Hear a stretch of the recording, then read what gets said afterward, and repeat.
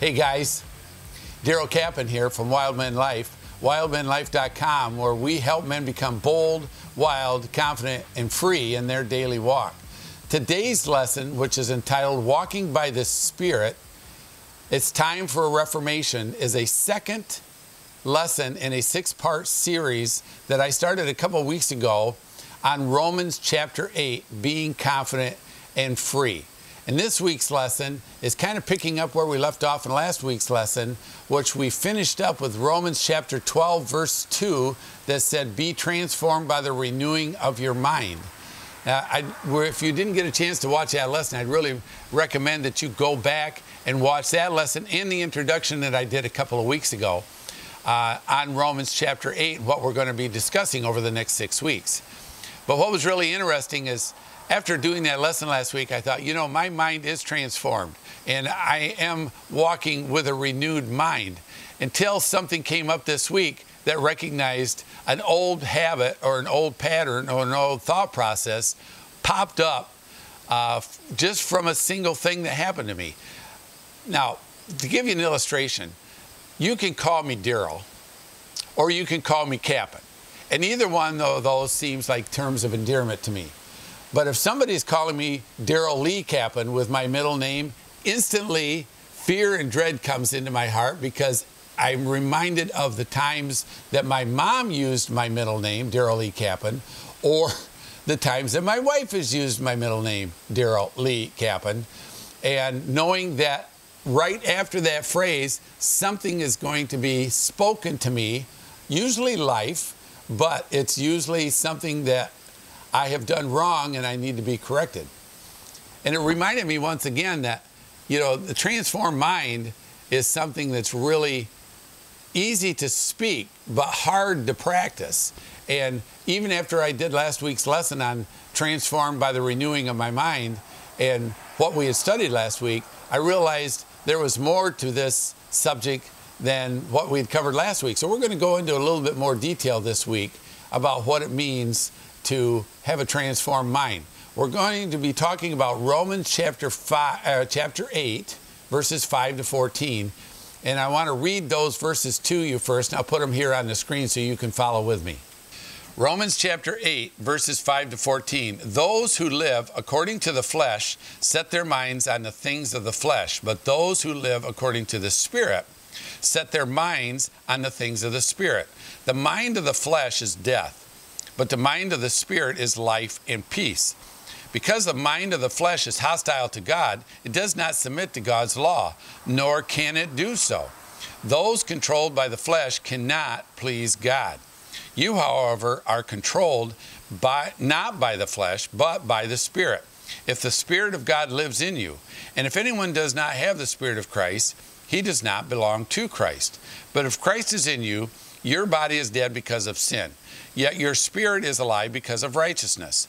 And if the Spirit of him who raised Jesus from the dead is living in you, he who raised Christ Jesus from the dead will also give life to your mortal bodies through his Spirit who lives in you.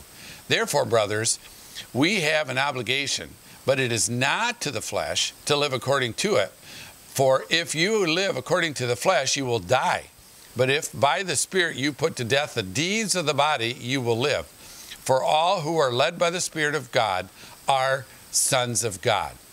So we're going to look at what does it look like to have a mind that is controlled by the flesh. And I don't want to spend a lot of time on this, because I think by nature we can automatically figure it out. But let me just throw these up on the screen for you really quick.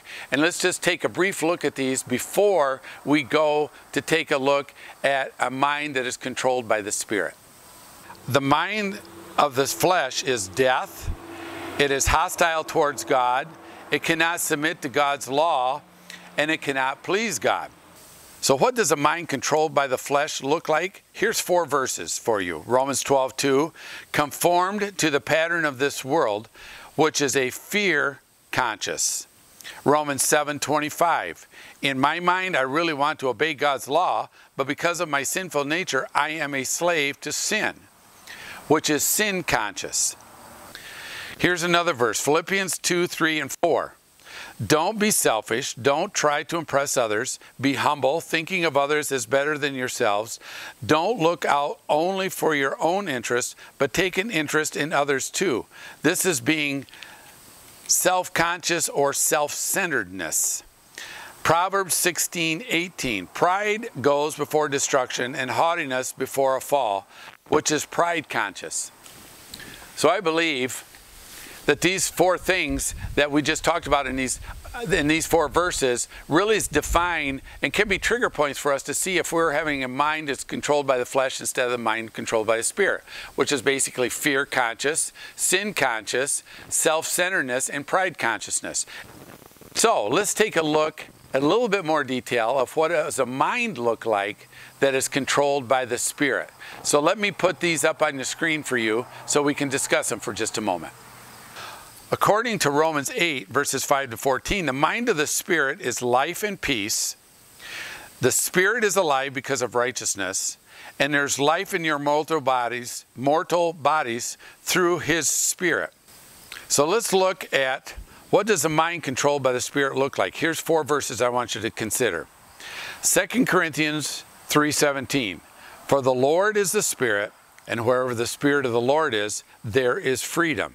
So that's freedom conscious. 2 Timothy 1:7, for God has not given us a spirit of fear and timidity, but of power, love, and self-discipline. Well, there's three of them there. There's power consciousness, love conscious, and discipline conscious, all from one verse, 2 Timothy 1:7. Philippians 2, verses 3 and 4, we already covered in the first one, but let's look at it in a different way. Don't be selfish. Don't try to impress others. Be humble, thinking of others as better than yourselves. Don't look out only for your own interest, but take an interest in others too. So this would be putting others first, or first consciousness. And the last verse I want us to look at is Colossians 3, verses 1 and 2. Since you have been raised to new life with Christ, set your sights on the realities of heaven, where Christ sits in the place of honor at God's right hand. Think about the things of heaven, not the things of earth, which is kingdom consciousness. So those are the four things that you can run as a filter to find out how is your mind translating thought processes within your head. Are you walking in freedom? Are you walking in selflessness instead of selfishness? Are you walking in a kingdom mindset? Are you walking in a path that is pointed towards God and not pointed towards the enemy or the flesh? I believe that those are really easy triggers that you can look at, these four things that we have looked at. So let's go back to Romans chapter 12, verse 2 that we talked about last week in our lesson, and let's dive into this a little bit deeper, okay? I love how this is translated in the Passion Translation. Listen to this just a moment. Stop intimidating the ideals and opinions of the culture around you, but be inwardly transformed by the Holy Spirit through a total reformation of how you think. This will empower you to discern God's will as you live a beautiful life, satisfying and perfect in His eyes. I want to put this up on the screen for you really quick. This is what reformation means. I love how in the Passion Translation they talk about a reformation in our minds. Let's look at the word reformation itself and what does that mean. Reformation means making changes to something with the intentions of setting it back on the right path. Remember in last week's lesson where we talked about recalibrating our direction, where we use our confession of sin to get us back on the course? This is kind of the same thing. That's what reformation is. It's taking and making changes to set us back on the right path. When capitalized, the Reformation refers specifically to the Protestant Reformation in Europe, which was a religious change instigated in 1517 by Protestants who wished to reform the Catholic Church. So the Reformation that happened, we've heard about the Reformation period back in 1517, which was 502 years ago. that this all happened. The Reformation period was a group of people that started studying the scriptures and recognized salvation was by grace and grace alone, and did not align with what the Catholic Church was teaching at the time. And there was a Reformation at that time that happened where a group of people came out and said, we're going to follow what the Word of God says instead of following the traditions of the Catholic Church and what the Catholic Church was teaching. Honestly, man, I think it's time for a new Reformation for us. I believe that we have been caught for so long in a mindset that puts the body first and then the soul and then the spirit. Let's have a reformation. Let's flip that on its head and let's put the spirit first and then the soul and then the body, and let's focus on what the mind of the spirit looks like. And I believe that it's time for a reformation to do this, guys. Are you ready for this? I really believe after 502 years, it's time for us to have a reformation, put the spirit first instead of the body first. Let's do that. Now, there's some tools that I can share with you from Ephesians chapter 6 that I believe helps us with this. There's like 6 pieces of equipment, 6 pieces of armor that will help us with this new reformation that we're going into, and it's from Ephesians chapter 6. Let me put these up on the screen for you just briefly. Stand your ground, putting on the belt of truth and the body of armor of God's righteousness. So what does that mean? That means committing every thought process that you have to the Word of God. Align it with the Word of God. Align it with the Spirit. The second one is, for shoes, put on peace that comes from the good news so that you will be fully prepared. So, you can't have peace and fear in the same room. Fear will drive out peace, and peace will drive out fear. Let's look at the third one. In addition to all these, hold up the shield of faith to stop the fiery arrows of the devil. Now, faith comes against fear, doubt, and unbelief. Fear, doubt, and unbelief wipes faith out. So you have to choose that you're going to walk by faith and not by sight, is one of the verses that we've learned from our past. Let's look at weapon number 4. Put on salvation as your helmet. We need to thank God every day that we're God's kids. We need to be so thankful for the salvation that He has given to us. That is a big, big weapon. Thankfulness is a big weapon. Here's another one. Take the sword of the Spirit, which is the Word of God. Here's my challenge. I'm challenging you each day to go into your Word and find a verse, or maybe it's a verse that you have in your mind. Find a verse that you're going to hold on to for that day, and that is going to be your word for the day.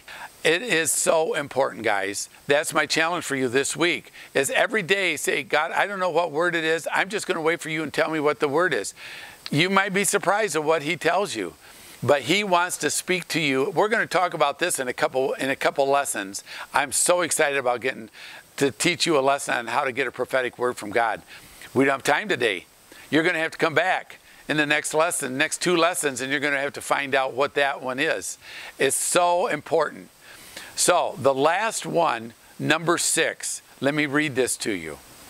This is still from Ephesians chapter 6. Pray in the Spirit at all times and on every occasion. Stay alert and be persistent in your prayers for all believers everywhere. What this is talking about is your prayer language.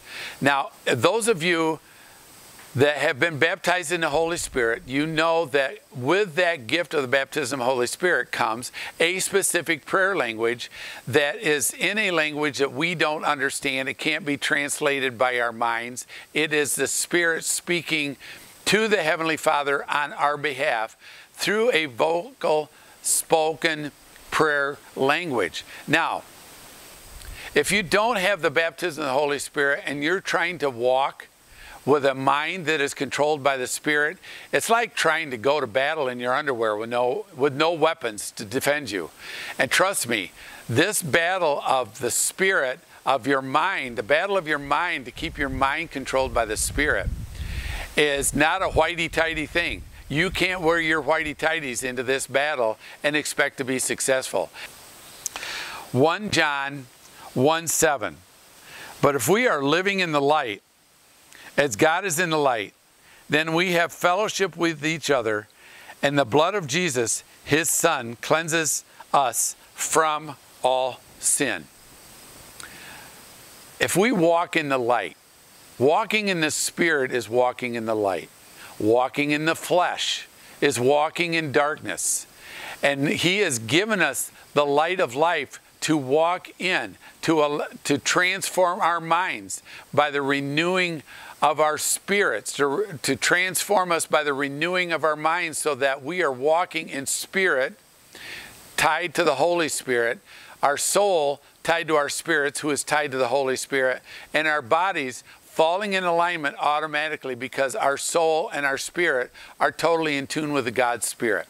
That's what we've talked about today, guys. That's the end of my lesson. I can't wait to teach you next week. The next lesson that we're going to cover is adopted sons. And oh man, are you going to want to hear this lesson? It is so powerful of what we have been given as his adopted sons.